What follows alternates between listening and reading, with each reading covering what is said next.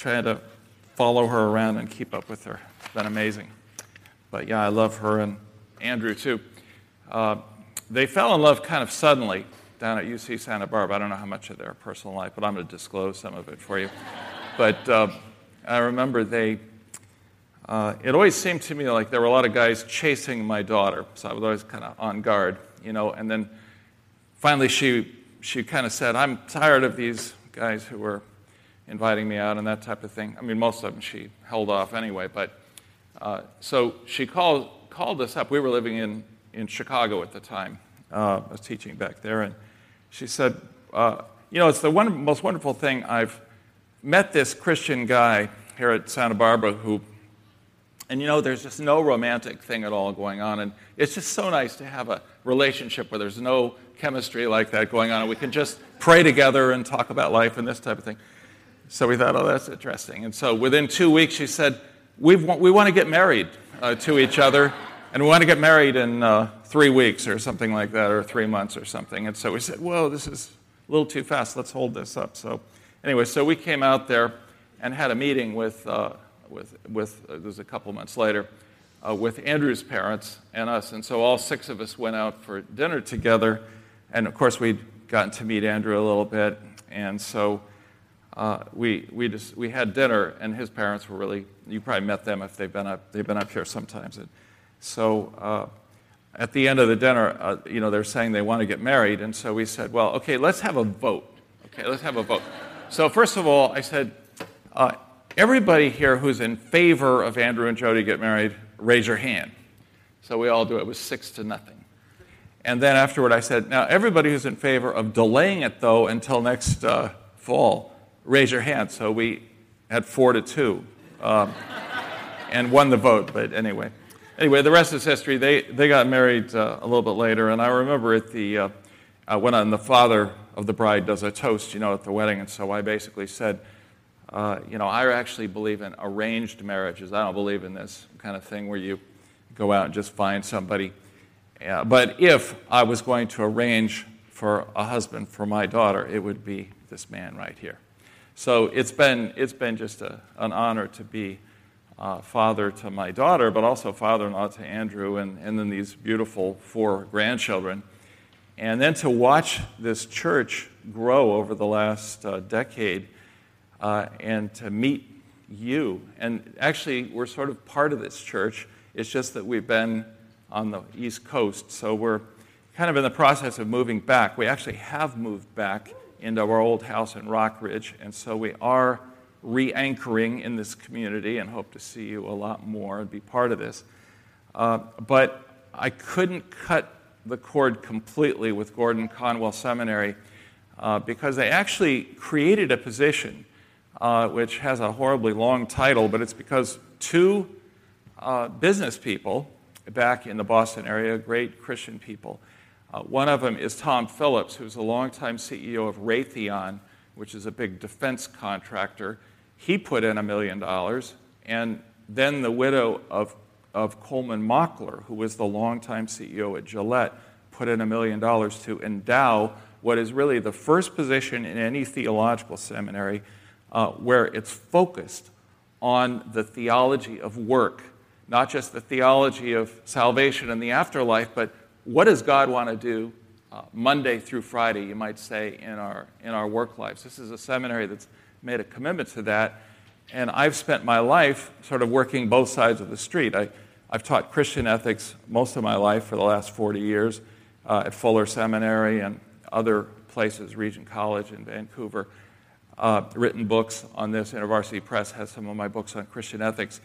But at the same time, I've always been really concerned about how to apply that stuff in our work lives. And so I've taught business ethics a lot. Most recently at St. Mary's College, spent 10 years teaching MBA students at St. Mary's and consulting for small and medium-sized companies around the Bay Area here.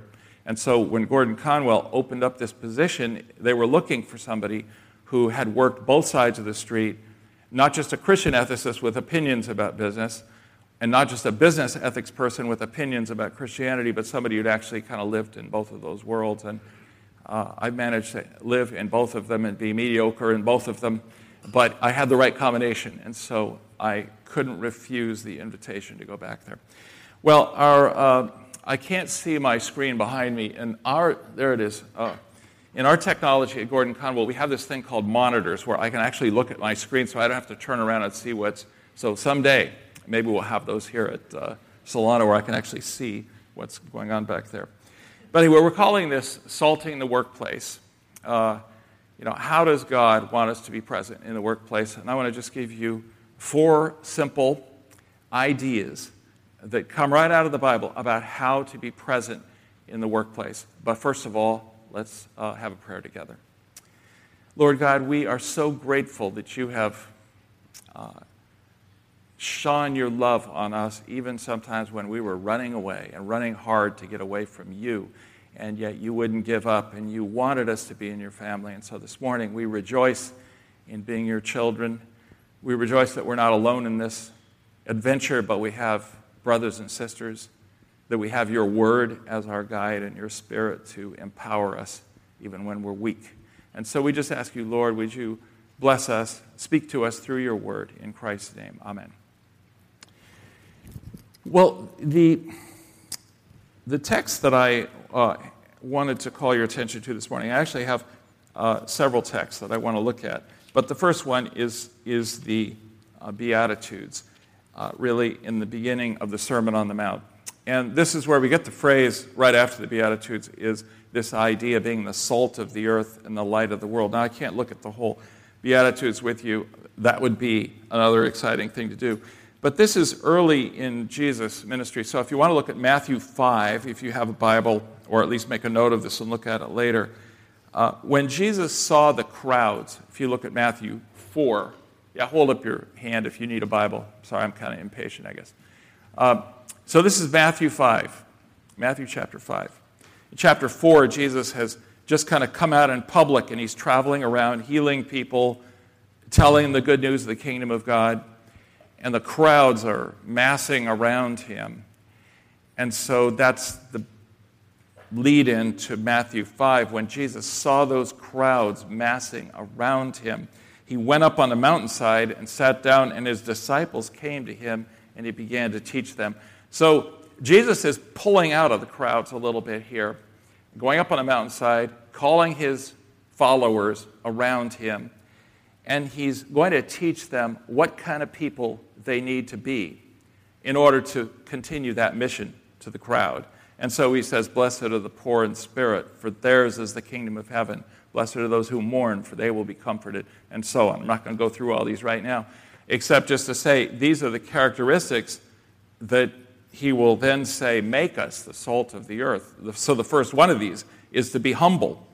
If we want to salt the earth, we've got to be people who are poor in spirit, not people who are full of ourselves or full of opinions and all that kind of thing. We need to learn how to be humble and teachable and open, and that opens people up to be able to hear from us if we tend to be poor in spirit rather than arrogant, as a lot of people tend to think us. Anyway, so he goes through these Beatitudes. There's basically 8 of them. And then in verse 13, we get to the summary of the matter. You, people with these characteristics, people who are following me, Jesus says, my disciples, you are the salt of the earth. But if the salt loses its saltiness, how can it be made salty again? It's no longer good for anything except to be thrown out and trampled underfoot. You are the light of the world. A city on a hill cannot be hidden. Neither do people light a lamp and put it under a bowl. Instead, they put it on its stand, and it gives light to everyone in the house. In the same way, let your light shine before others, that they may see your good deeds and glorify your Father in heaven. And then he goes on to the rest of the Sermon on the Mount. But these are 2 powerful metaphors for what it means to be a Christian, to be the salt of the earth, and to be the light of the world. I just read not too long ago a book called Salt, a history by Mark Kurlansky. It's really a great book, and every preacher and probably every Christian ought to read this book, but it's a history of salt, and its function in the world and in the economy. And it's amazing how these kind of basic things like water and salt are so critical to human existence. And salt has been used primarily as a preservative. That's the meaning of salt, is when there's no refrigeration, is to keep meat from rotting and to keep things. So it's, we use salt as seasoning, but its primary function has been as a preservative to keep things from rotting and decaying. And so when Jesus says, you are the salt of the earth, he's really saying you are the people who will keep things from getting worse. If we could have some people out there who are poor in spirit and people who have tender hearts and mourn when bad things happen, people who are meek and gentle, people who have a passionate hunger for righteousness and yet who are merciful and peacemakers and pure in heart, if we could have some people like that, it would keep situations from deteriorating in our public schools or in our cities, wherever we are. That keeps situations from getting worse. If you have people who have these characteristics in an ethnic conflict, it keeps things from getting worse. If we could just have some people around who salt the community with that kind of a character and attitude. But the problem is that sometimes our salt loses its saltiness. So we are the salt of the earth, but we're not real salty anymore because we've kind of lost those characteristics sometimes. So we want to always try to think of how we can, that's a valuable role to play in what God wants us to do. But the positive side is you are the light of the world. So if salt keeps things from getting worse, light is the agent that enables life and growth. It enables us to see where we're going and to see the truth. And so light is this positive metaphor for what makes possible life and growth and progress. And so we're the light of the world. And here the problem is if we hide it, if we hide that light instead of figuring out how to let it out, it's no good. So we need to learn what it means to be the salt of the earth and the light of the world. Well, this is the basic imagery I wanted to share with you this morning, is we are the salt of the earth and the light of the world. But what does that mean in our work lives? Not just in our neighborhoods, but what does that mean in our work lives, our workplaces, whether that's a school or a corporation or a laboratory or even working in our own homes? That becomes our workplace and our neighborhood, and it still has the same significance before God. So what does that mean? Well, one of the things that we see in the Bible is that Jesus has a great deal to say about what this is. So I have a slide here where I said Jesus gave us an example. Look at that. Now, actually, he probably didn't really work 30 years as a carpenter. Because probably at age 6 months, he wasn't doing a lot of hammering and sawing and things like that, so maybe it's more like 20 years or something. But at any rate, he grew up for the first 30 years of his life in the home of a man who was a carpenter, Joseph, a woodworker. And so that's a pretty amazing thing, to think that God would come into the world and not be a preacher, or God would come into the world and not get busy, by age 20 out there. But instead, he spent 30 years as a carpenter, as a laborer, as a builder. And that tells us something about God's valuing of that kind of thing, that he would actually do that kind of work for 30 years. But then he spent 3 years doing other kinds of work where he was healing the sick, making bread and wine and fishing and counseling and teaching others, so he was doing a number of other things. If you actually count up, if you were to go through the 4 Gospels and just make a list of what did Jesus do, the top thing on the list would be he was talking to people about the kingdom of God, telling them stories, parables, preaching. So he was above all a teacher-preacher kind of person. But the number 2 thing would be healing. That Jesus spent a lot of time healing. The Sermon on the Mount is a big teaching episode. It's the most famous teaching episode of Jesus, Matthew 5 through 7. But Matthew 8 and 9, right after that, is really 2 long chapters of about 10 healing episodes. And Jesus is doing all these different healing kinds of things where he's addressing people with different kinds of physical ailments and mental and spiritual oppression and things like that. So it's like you have the Sermon on the Mount, and then you have the healing ministry of Jesus unfolded in a lot of different ways. And so obviously that matters to God a lot, is for us to be engaged in the fight against disease and in all of its forms, disease and injury and that sort of thing.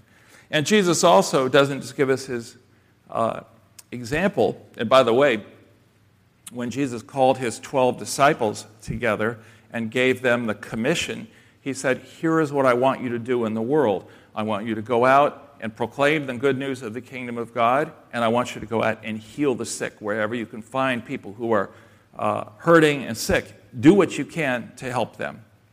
And then later on, Jesus called 70 people together, and he appointed them to go out to the nations. The Jewish tradition at that time was that there were 70 nations on earth. And so when Jesus called 70 people together, it was symbolically saying this isn't just for the 12 tribes of Israel, this is for the 70 nations of the world. And he commissioned the 70 to do the same two things: teach the gospel of the kingdom, the good news of the kingdom, and go out and heal people who are sick. And in the book of Acts, that's exactly what they do, is they preach and heal. And in the history of Christian missions, that's what people do. Hudson Taylor and C.T. Studd and David Livingstone, all these missionaries, William Carey, when they went out as missionaries around the world, they went out to preach and teach, but they also either got medical training themselves or took doctors and nurses with them. All of them. All the great missionaries did that. And so today it's really important that Christians be in the forefront of fighting against disease and famine and things like that in the world alongside of our proclaiming the gospel. That's part of our heritage, is to do that kind of thing. So Jesus gave us his example, but he also gave us his teaching. And now here's a very interesting thing, is Jesus had more to, when you actually look at what he taught, he had more to say about money, property, and wealth than he did about heaven and hell, or about marriage and sexuality, or about a lot of topics that are really hot-button issues for Christians to debate. Jesus actually had more to say about money, property, and wealth, and how to use them properly, and how to use them to the glory of God, than he did about a lot of these other topics. But how many of us who are in business have ever really carefully studied what Jesus had to say? Not nearly enough. We don't study it nearly enough, because this is the third way teaching of Jesus about our economics and our finance, and we need to become much more familiar with it.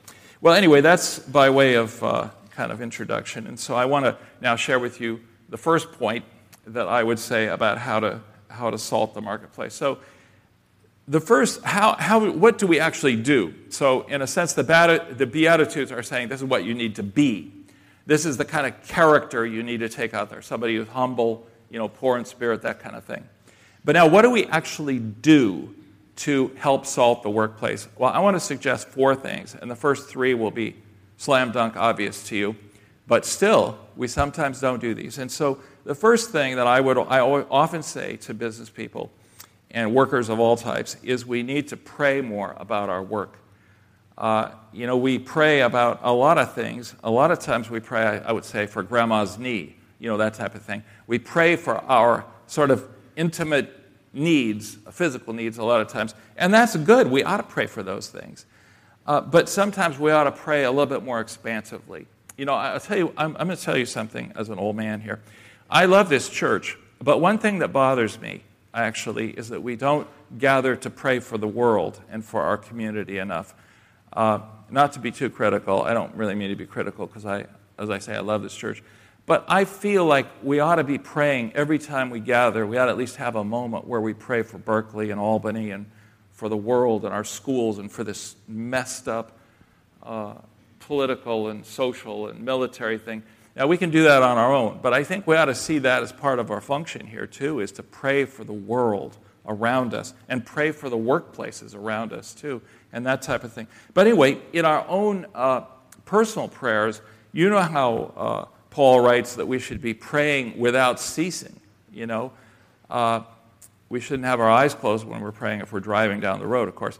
But we should pray regularly, and that ought to be an intensive part of our life, that we're talking to God and saying, Lord, I want to thank you for how good you are, but I also would like to ask for some guidance here, and all that sort of thing. So we need to pray, but a lot of times we don't pray enough for our work. And what I would say is, a lot of times when we do pray for our work, they're crisis prayers. Like, Lord, I'm about to get fired and I need your help. Lord, I'm not getting paid enough. Would you please intervene with my boss? that type of thing. These are crisis prayers. Lord, we're about to get sued. Would you please? These are crisis prayers. And these are all good. It's all good.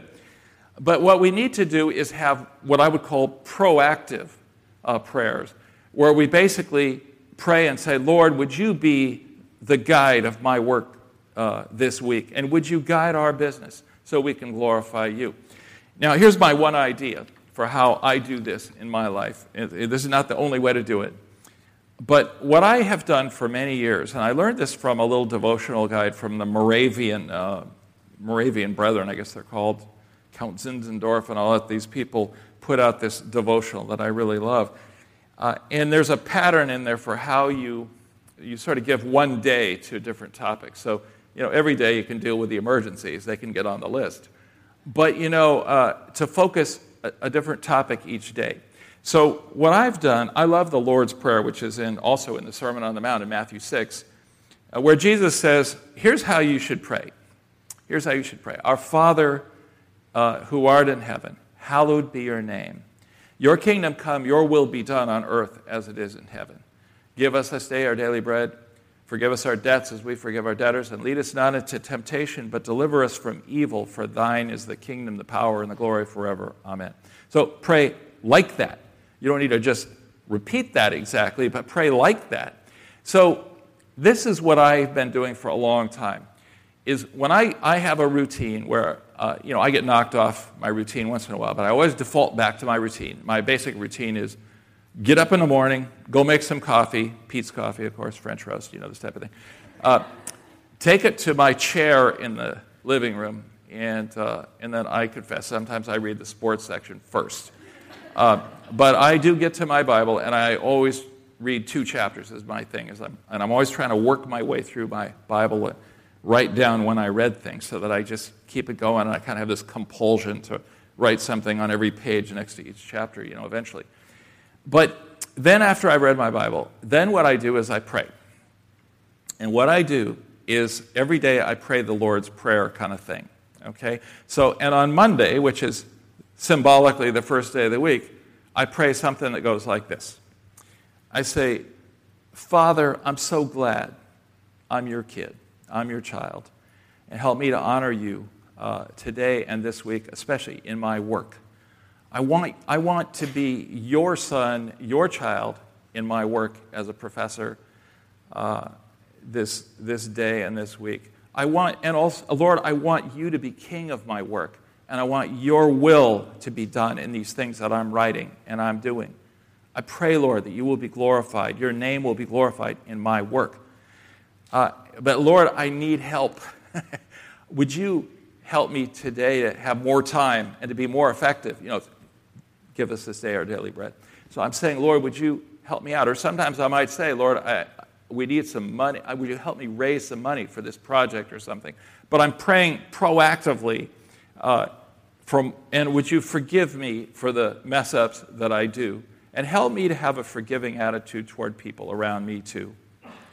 And Lord, would you protect me from temptation and fall in my work? Help me not to be arrogant, too proud. Help me not to be too quick to make judgments about this. But Lord, keep me from temptation and from the evil one in my work. For yours is the kingdom, the power, and the glory. I need your help, Lord. I want to glorify you. Would you help me? Amen. Something like that. Then what I do on Tuesday, this is just to give you the pattern, is on Tuesday I pray that way about my family and my marriage. So I say, Lord, would you be the king of my marriage and my family and my being grandpa and this kind of thing? And would you help me do your will? I want you to be king of my family. But would you help us out in the following ways? So you see, it's a kind of pattern. On Wednesday, I pray for my church, you guys.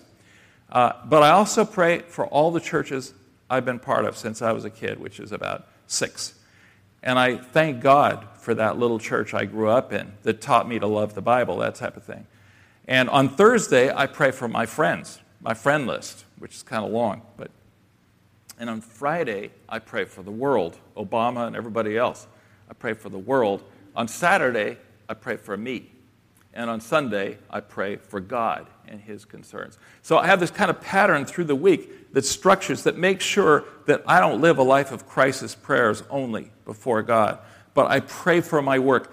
If God is alive, which He is, we need to ask God to get involved in our work, and it will change our attitude, and it will change what's going on in our workplace. That's the first thing we need to get better at, is praying about our work. Do you agree with me? I mean, it's not obvious that this is going to happen, so we need to make sure that it's not just the crises that drive us. The second thing is also slam dunk obvious, which is to evangelize. You know, we're put here, as Paul writes, we are ambassadors for Christ, since God is making His appeal through us. We entreat you on behalf of Christ, be reconciled to God. So that's the second way we're going to salt the workplace, is as God gives us an opportunity, we're going to share our faith. It's not so much sharing our faith. We're going to share Jesus Christ with people in our workplace. Now, there are a lot of places that kind of repress, you know, it sounds like people are saying, oh, we don't want any religion in our workplace and things like that. There are a lot of places in the world where, you know, it's illegal to proselytize and things like that. My first answer to all of this, I really think it comes out of my Christian faith, but some people think it comes out of my Berkeley days, and that is civil disobedience. I don't actually care whether it's legal or not, because I think we're here to be the spokespersons for Jesus Christ, and I just don't think that school policy really would affect very much what I do. I suppose maybe it would, I don't know. But I'm just saying we are ambassadors for Christ. We're citizens of the kingdom of God, and we need to kind of demonstrate that and speak it up. But now here's the problem is a lot of us are shy. I'm not terribly shy myself. But, you know, I have been intimidated at times by, you know, representing Christ in some, it's hard for me to remember when that was, but I know I have been. But I'll tell you, it's hard for many of us to say, how would I share my faith with somebody in the workplace? You know, how would I actually stand up for Jesus and tell people about Jesus Christ? And I want to tell you my basic method again. I'm just sharing with you what I've learned over my long time of trying to do this kind of thing. And that is, I don't actually think of evangelism in terms of how can I get in a word here? How can I get my fish pin in their face or something like that? What I do is I ask people questions. I ask people for their opinions. Like I would ask people about Islam or something like that, or ask them what they think about what's going on in Israel, and is it really caused by religion? And I would ask people, what do you think about? Is there any answer to that? And what's going on in Iraq or in that Islamic State by making Christianity illegal and burning those churches down? What do you think about that? And did you ever go to church or did you go to a synagogue, or were you raised in a religious tradition? And what do you think about it? Were you ever taught to hate people who weren't with you? So I ask people what they think, because I care about what they think. First of all, I do want to know, what do they think? This is what I do at my gym. It's what I have done when I'm teaching MBAs or anything else. If I have opportunity, I'm friendly, I reach out to people and I ask them what their opinion is.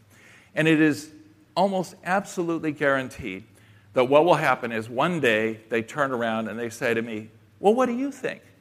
Do you have a religious background, or were you ever part of anything like that? And bingo, then I tell them what I think. And I'll say, well, the reality is that actually I am a very passionate Christian. I'm a Jesus freak, actually. And I love the Bible, but here's what I think is the Bible really teaches about this. But then they're listening, they're asking me what I think about these things. So now I'm not saying that's everybody's pattern, but I'm saying even the most intimidated, shy person can ask people questions and show interest in people, and then that often will lead to them asking you. Now, there are a lot of other ways to share the faith, but that's one way that's pretty successful, I think. The third way that we salt the workplace is by our example. In other words, people just looking at us and watching how we behave and how we operate. And here's just one of many places in the Bible that gives us some encouragement along these lines. Conduct yourselves honorably among the Gentiles, which is a word for the nations. Conduct yourselves honorably among the nations, that they may see your honorable deeds and glorify God. So it's really important that in the workplace we set a good personal example. whatever that workplace may be, both in terms of the way we care about other people, our integrity in the way we manage money, or the way we assess people's performances, or and sexually, not to be flirting around and getting involved with people and stuff like that. It's really important to set a good example.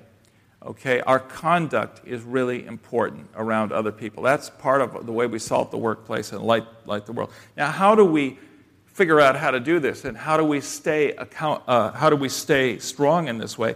I think the most important thing I've had going in my life is that almost all of my adult life I've had some kind of small group of 2 or 3 other brothers in the faith who I meet with and pray with every week. And so we share what's going on. Like right now I have 3 other professors at Gordon Conwell who we meet every Thursday afternoon. Not while I'm out here, of course, but every Thursday afternoon. And actually, even this summer, we email each other on Thursdays a lot to say, here's what's going on, and we pray for each other. And sometimes we have tough relationships to deal with, but we help each other by saying, okay, here's what I would do, or let's think about that. Don't act too fast, or things like that. We pray for each other, and it helps us to be strong. And if you were in your office and you start feeling yourself feeling flirted with by somebody, or feeling drawn to get too close to somebody, it's really good if you have a small group and you could say, look, I want you to hold me accountable and ask me about this relationship because I want to stay strong and I feel I'm weak around this person. And sometimes people will just kick you where you need to be kicked, and they'll give you some strong advice about staying strong. But that accountability support group is really a good idea. And I think it's best in this case for women to have 2 or 3 women, at least one other person, but maybe 2 or 3 that you meet with regularly. And men, I think, ought to meet with men in this kind of context too. There's plenty of other opportunities where we ought to be together, men and women studying and praying together. But in this case, I really feel like that accountability and support group is the key, really, to staying strong and not deceiving ourselves. And the fourth thing I want to say here in the end is sharing, what I call sharing insights. I guess what I should say is sharing workplace insights. Now, Jesus in the Great Commission, said that we should preach the gospel to everyone, but then he says, teaching them to observe all things that I commanded you. That means that money stuff, that law stuff that he taught as well. That's part of our teaching. That's part of our witness. And then Paul could say, I didn't shrink from declaring to you the whole counsel of God. And so it's that kind of very inclusive thing. Now, let me just say, in my own experience, this is kind of what got me going on all of this years and years ago when I was an undergraduate at Berkeley. This was 1964 when I got out of high school. So I'm having my 50-year high school reunion, San Leandro High School reunion in October, actually. And a lot of these people, actually, I went to elementary school with in San Leandro. So it's always a great time to see these people. They're all looking really old now, but so am I. It's kind of funny, though, how people relate at this time. It's really, really fun. And one of the interesting things, too, is partly thanks to Facebook, and I'm not a real I'm kind of a technology critic, actually, but I do have a Facebook presence. And what's interesting about one of the interesting things about Facebook and these social media things is everybody gets to see it. So, as I said, I've lived a lot of my life, doing business ethics and things like that. And so there's a lot of people who don't know me as quite such a passionate Christian. They know me as a business ethics guy.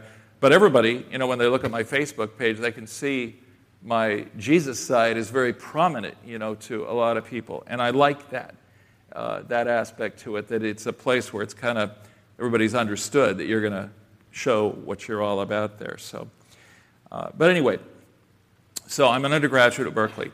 And so the first thing, I'd been raised in a very passionate, committed Christian family where my parents we always read the Bible every night after supper. We'd sit in the living room and we'd all read 2 verses out of a chapter, and then we'd all kneel down and my father would lead us in a prayer, that type of thing.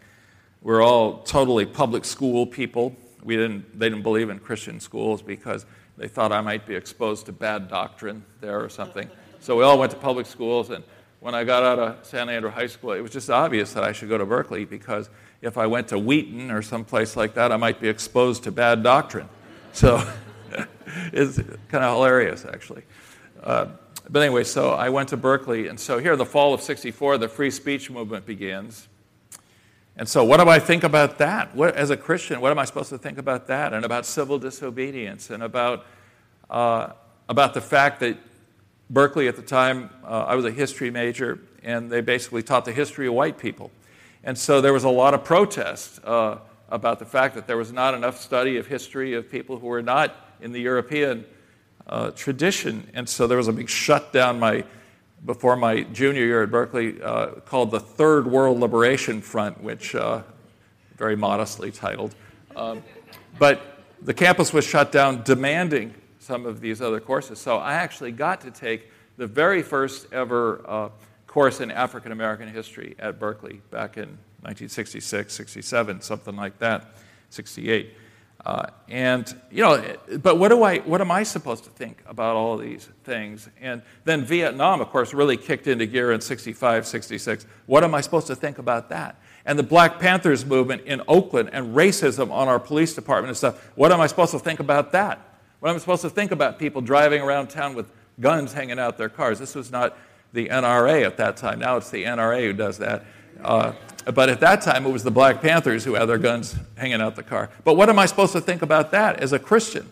I can't be in favor of racism, but I'm not in favor of violence either. So what do I think? Anyway, so here all these thoughts are in my head. What am I supposed to think as a Christian?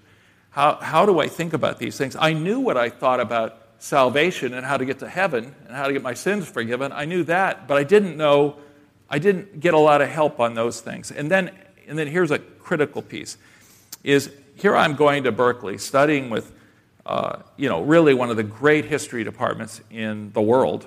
But, usually people would say Chicago, Columbia, Berkeley. Those are really kind of like the great history faculties. At least in the 60s, we used to think that based on publications and all that sort of stuff. So these are great world experts, and yet they never mention God. They don't even like to talk about religion. So they're brilliant, but they're talking about economic forces and political forces and charismatic individuals and things like that, but they never talk about God in history. And yet I'm going to church on Sunday, and we're talking about God and history all the time. Lord, would you please be involved in our history and things like that. We look back and see providence all over the place, getting us to where we are. So how do I bring together these two parts of my life? And so that really got me going on a quest to develop a Christian approach to history, a Christian worldview in terms of how I looked at history. And then I became a teacher. And so now how do I understand from the Bible to be a better teacher? Jesus was the greatest teacher. What can I learn from him about my own approach to teaching? And then the more I thought about this, the more I was around my friends, we would say, you study business at Berkeley, and so you're studying how to manage people. You're studying how to manage money. But what does the Bible have to say about those things? What is the salting difference in the way we would manage money or manage people or manage organizations that comes out of our faith and out of our biblical commitment? What are the insights that we should be bringing into our business about how to manage people and how to manage money and that type of thing?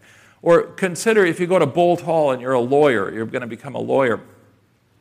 How many Christians who go to law school actually have any concept really of what the Bible has to say about law and justice? And yet from cover to cover, the Bible is about law and justice and how to interpret it. Jesus Christ is our advocate.